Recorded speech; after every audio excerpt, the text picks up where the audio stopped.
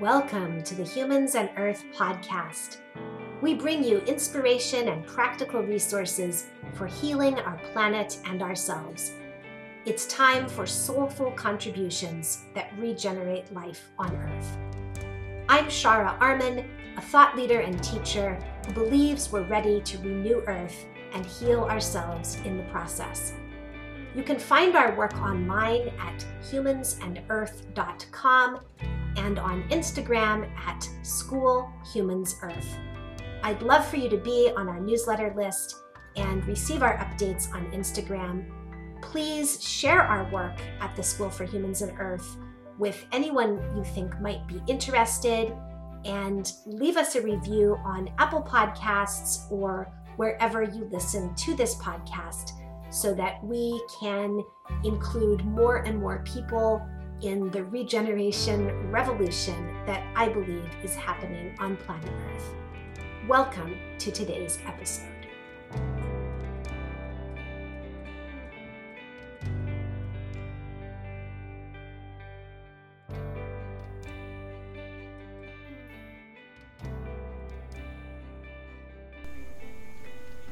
Welcome back to Humans and Earth. This is Shara Arman, and I am happy to be here with you today, talking about something that seems really important to me right now. And you're going to hear me talk about it in various ways from various angles. As you can see, I've titled the episode, How to Stand Tall Instead of Shrinking in These Times.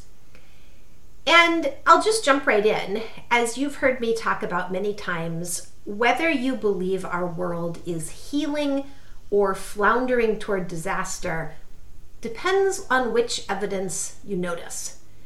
So you can check out my guide to informed optimism and previous podcast episodes featuring good news if you want help considering which markers of the state of the world are more true or more worthy of our attention, because we don't necessarily have to argue about what's true and what isn't. Probably what is most important here is discerning which factors, which evidence is more worthy of our attention, which body of evidence, if we give attention to it, is going to help us and others heal and benefit our world.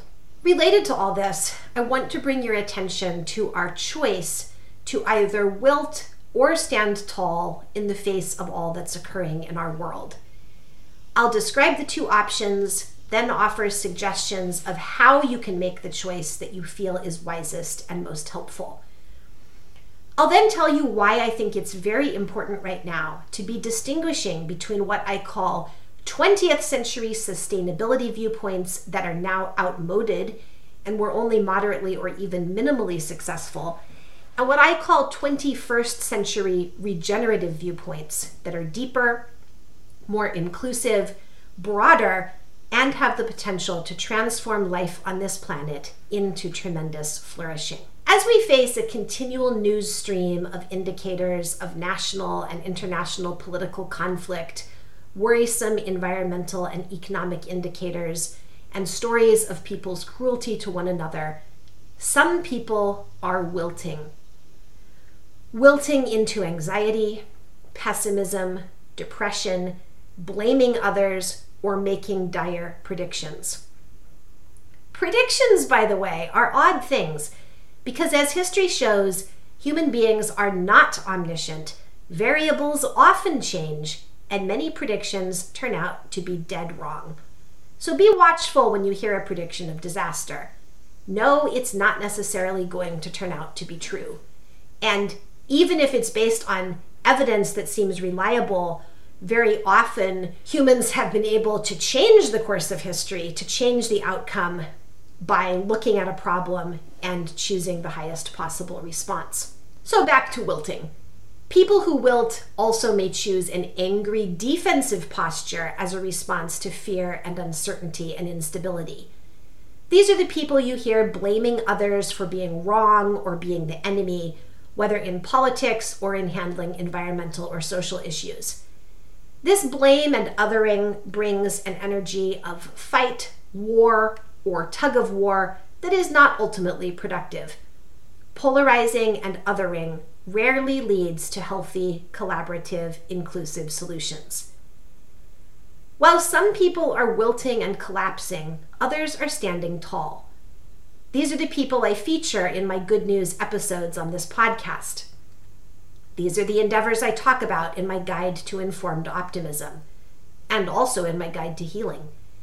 These are the people who are collaborating to create recovery on the burnt coast of Maui, recovery that is just and maintains space for Native peoples and former residents, whatever their income level.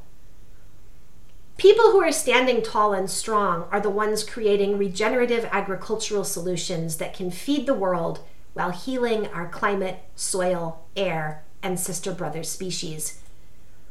Those who are standing tall are the ones sharing food from their gardens, offering comfort to those who are anxious, making donations to relief efforts when they can, switching their home electricity provider to a company that generates via wind and solar. And by the way, certainly here in the US, in a lot of states, it's possible to stick with your electricity provider, but sign up through them with a company that is providing renewable energy. These people who are standing tall, they're engaging in any of thousands of ways that help create renewal, regeneration, and healing. Standing tall, of course, does not mean that you never wilt. Not at all. Everyone wilts at times. What's important about standing tall is that it's a choice you can make, and it's a stance you want to be in as much as possible, ideally, most of the time. We badly need more and more people to choose the standing tall stance right now. Note that it is your free choice to discover what standing tall means for you personally. Here are some ways to define it, and you can probably think of others. Standing tall can mean knowing what you believe to be true and what your own strengths are, and holding strong in those, but strong in a flexible way with a focus on contribution, not on being defensive or right or better than others. Strength can appear as various energies: deep compassion, fiery leadership, incisive insight, potent kindness, visionary planning, nurturing life without getting depleted yourself, teaching others a kind of wisdom or skill they desire to learn. There are so many forms of strength. Strength can show up as patience that doesn't shrink but holds steady. Sometimes strength shows up as the choice to rest or ask for support, to set a boundary, to be quiet, to listen to others. Strength has many forms, and you can define it for yourself, but it's not depressive wilting, and it's not angry defensiveness. It's not giving up, accepting defeat in our Human Earth project, or adding to polarization and conflict. The posture of standing tall and strong is creative, heart-based, and courageous. One thing I think we can all do better is to realize that our attitude, our posture toward life, the energetic stance we're taking, is one that we choose. Yes, we can let it just happen to us, but we also have the ability to choose it. Here are 3 suggestions for exploring this. 1, notice, notice, notice. Notice whether you are wilting or standing tall as you face your own life and the circumstances of our world. Notice the energy, perspective, and assumptions you are bringing to the world, and whether they incline you toward shrinking back and wilting or stepping forward in whatever loving contribution is your version of standing tall. Number 2, once you've noticed whether you're wilting or standing tall, ask yourself how that feels. If it feels good, aligned, harmonious, then you're all set. But if it feels somehow uncomfortable or undesirable, then, number 3, experiment with a different stance, a different internal posture, until you find one that feels wise and helpful for yourself and others. It's your call whether and how you want to wilt or stand tall. If you're already standing tall and you want to stand taller, you probably see how to do this. If you're wilting and you want to try standing tall, you could read Dr. David Hawkins' classic book, Power versus Force, which talks about different frequencies or postures or stances we take toward the world. You could experiment with simply choosing to feel optimistic and trusting for even a few minutes to practice being in that state. My good news episodes are designed to help you do that. My guide to informed optimism is designed to help you do that. Choose some particular way that you want to stand tall. Maybe helping in your home area with a conservation endeavor, a project that helps animals or plants or people in need, or creating a service that contributes in a way you feel the world needs. Anything that is beneficial, helpful, and ideally collaborative and regenerative is a beautiful version of standing tall. And if you'd really like to delve into collaboration with nature, my course guiding you on how to do that is available. Choose the endeavor of practicing standing tall. And if you see any success at all, feel encouraged and keep going. If this feels really hard, you're welcome to contact me for a coaching session. I now want to give you some further examples of what it means to either wilt or stand tall in this time that we're living in on planet Earth. This past spring, I had the opportunity to hear some of North America's foremost leaders on climate speak at an event. There's no point in naming names because what I want to share is about wilting versus standing strong and tall. But I'll note that these speakers are very prominent authors who are often cited as experts on our climate situation. What made me sad as I listened to them was that many of them were sad and disheartened. From a stance of wilting, they were offering the wilting posture to the audience, rather than offering guidance on how to stand tall as a creative, visionary, collaborative presence in our world. One said, "I have a dim view of hope," and then explained that only people who are not really engaged with climate issues are hopeful. They can only be hopeful because they are ignorant and naive. As you might know if you're a listener of this podcast, I disagree entirely with that stance, and I actually think it's not only inaccurate, but also harmful. I wondered as I listened to these speakers what point there is in talking authoritatively about all the reasons things look bad. What is the point of that? While I don't favor war as a solution, I think back to the example of World War II, because I know that when the Allied forces needed to defeat Hitler's Third Reich, Allied leaders didn't achieve victory by talking about defeats, casualties, destroyed cities and lives, or how strong the Axis armies were. They achieved victory over an evil government by focusing on strength, moral conviction, and whatever victories they could count as victories. I'm not sure that you can find any examples of truly meaningful achievements that were based on sadness, defeat, pessimism, and hopelessness. So isn't it irresponsible for so-called climate leaders to try to lead from this stance of wilting? As I listened to these supposedly expert speakers, I found myself wondering, what is the contribution in showing off one's knowledge about the many measurements of social injustice and environmental devastation if you cannot at the same time be a leader who points listeners toward creative, wise, collaborative, and regenerative solutions? Those exist all around us. Read Paul Hawkins' books or websites, Drawdown and Regeneration, if you want a couple of hundred examples. So why are we listening to famous people giving talks about how desperate things appear when instead we could read Drawdown and Regeneration and find our own way to stand tall in service to collective healing on this precious planet? Other questions in my mind as I heard these speakers were, how dare any of us have the hubris, the mistaken pride, to believe that human civilization doesn't change and can't change? The entire history of our species is one of continual change, development, evolution, and upleveling.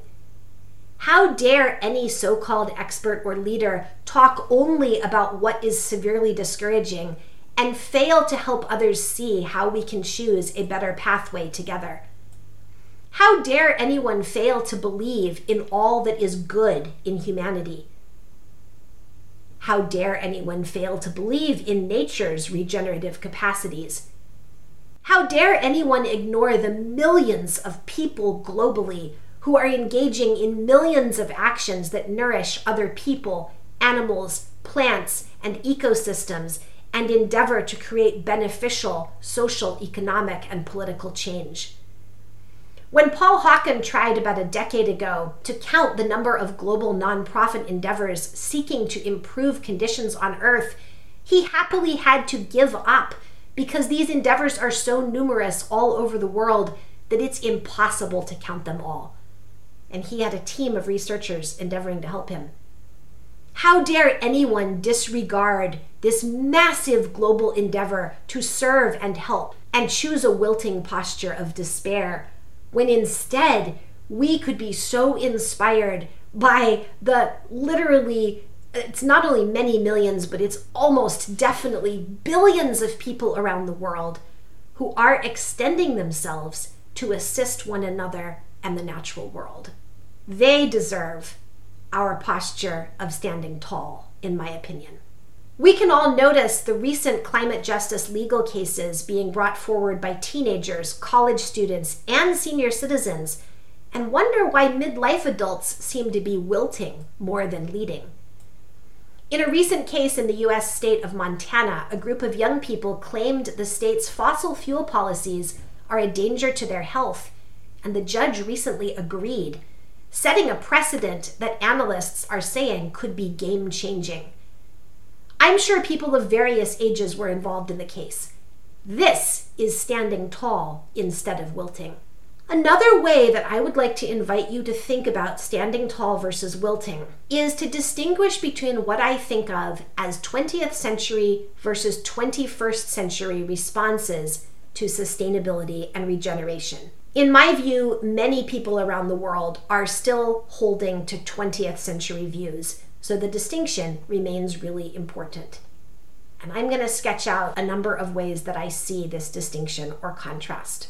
20th century responses to sustainability have focused on measurements of all that is wrong in our environment, advocating tweaks that have been inadequate, and describing sustainability as difficult and involving sacrifice and struggle.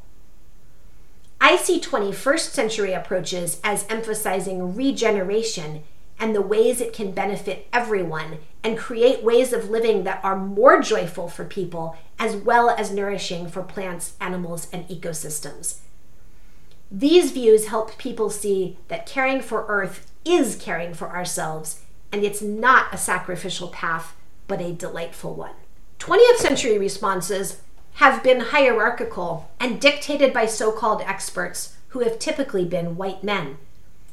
21st century approaches are being led by people of every race, ethnicity, gender, nationality, and affiliation, because people around the world are realizing that while the knowledge of intellectual experts can be valuable, only local people truly know their environments and cultures and what is needed, feasible, appropriate, and desirable in their community. 20th century sustainable viewpoints assume that the developed industrialized world is in charge and technological change is what's needed. 21st century regenerative viewpoints assume that regenerative sustainability needs to be chosen in each region of the world in ways that are appropriate to its geography and culture, and that it's profoundly collaborative, and foremost, that a change of hearts, attitudes, and understandings about the human role on Earth is primarily what is needed. We are beginning to understand that restoring life on our planet starts in our hearts, not with our technology. And that's not to say that the technology is unimportant. 20th century approaches often have been tweaks. They've put forward the idea that we need to fix how we produce energy and everything else can stay the same. 21st century approaches think in terms of major systems change, so that humans return to living in environmentally sustainable and regenerative ways, while also creating social and economic systems that are life-nurturing and inclusive rather than hierarchical and exclusive, leaving many people and species at the bottom or on the margins. 21st century regenerative approaches aim at systemic transformation for whole planet healing. 20th century approaches see sustainability as something undesirable that we have to do. 21st century regenerative approaches see it as an invitation to enter into an era of flourishing that we co-create together. 20th century approaches assume that when you show people the numbers on climate and either scare them enough or persuade their minds, they'll do the right thing. So far, that hasn't very much happened. 21st century approaches are founded in the belief that when you help people fall in love with humanity and the earth and their own wellness, they'll absolutely do the right thing. Again, it starts in the heart and with a change of perspectives, beliefs, and values. 20th century approaches emphasize danger and threat. 21st century approaches emphasize our opportunity to revitalize life on our planet. They are grounded in the inspiring possibility of creating extensive thriving. 20th century approaches emphasized solving our energy and climate problems. 21st century approaches continually acknowledge that deeply and regeneratively solving our energy and climate problems also can and needs to address socioeconomic inequality through the adoption of solutions such as regenerative agriculture, local energy economies, and job training in regenerative technologies such as wind, solar, and local food production. 20th century approaches have been disciplinary and harsh, sometimes shaming people and creating an us versus them mentality regarding those who are doing the right thing and those who aren't, those who get it and those who don't. 21st century approaches are an invitation into transformation and greater thriving, an inclusive invitation that welcomes anyone who wants to participate. Anyone and everyone with vision, skills, or interest is welcome, or anyone who simply wants to learn and participate. 20th century sustainability approaches activate our limbic, fear-oriented brain and can leave us feeling scared, helpless, and hopeless. Arguably, they create a posture of wilting for many people. 21st century approaches speak to our wiser forebrains and their ability to consider calmly, plan, be inspired, be creative and innovative, and collaborate with others. You might be able to add to this list, and I really encourage you to do that. Look out at our world and notice endeavors, systems, and ideas that seem to you outmoded. Perhaps they were well-intentioned, but we need to grow beyond them.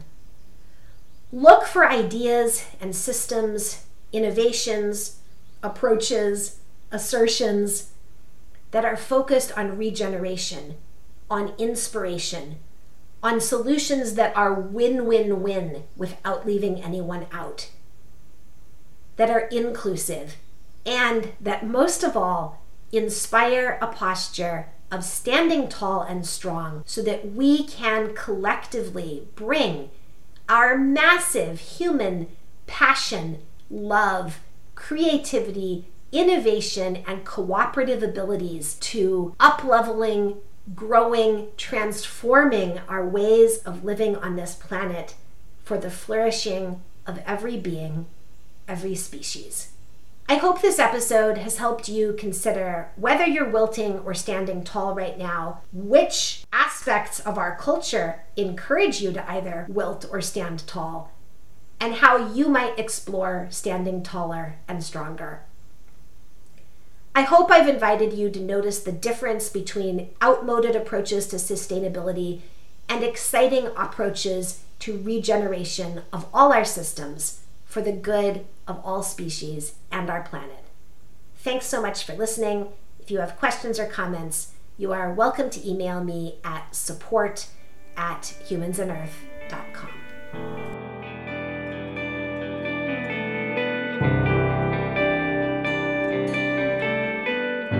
Thank you for listening to Humans and Earth. Please share this episode to broaden engagement in the regeneration our world needs.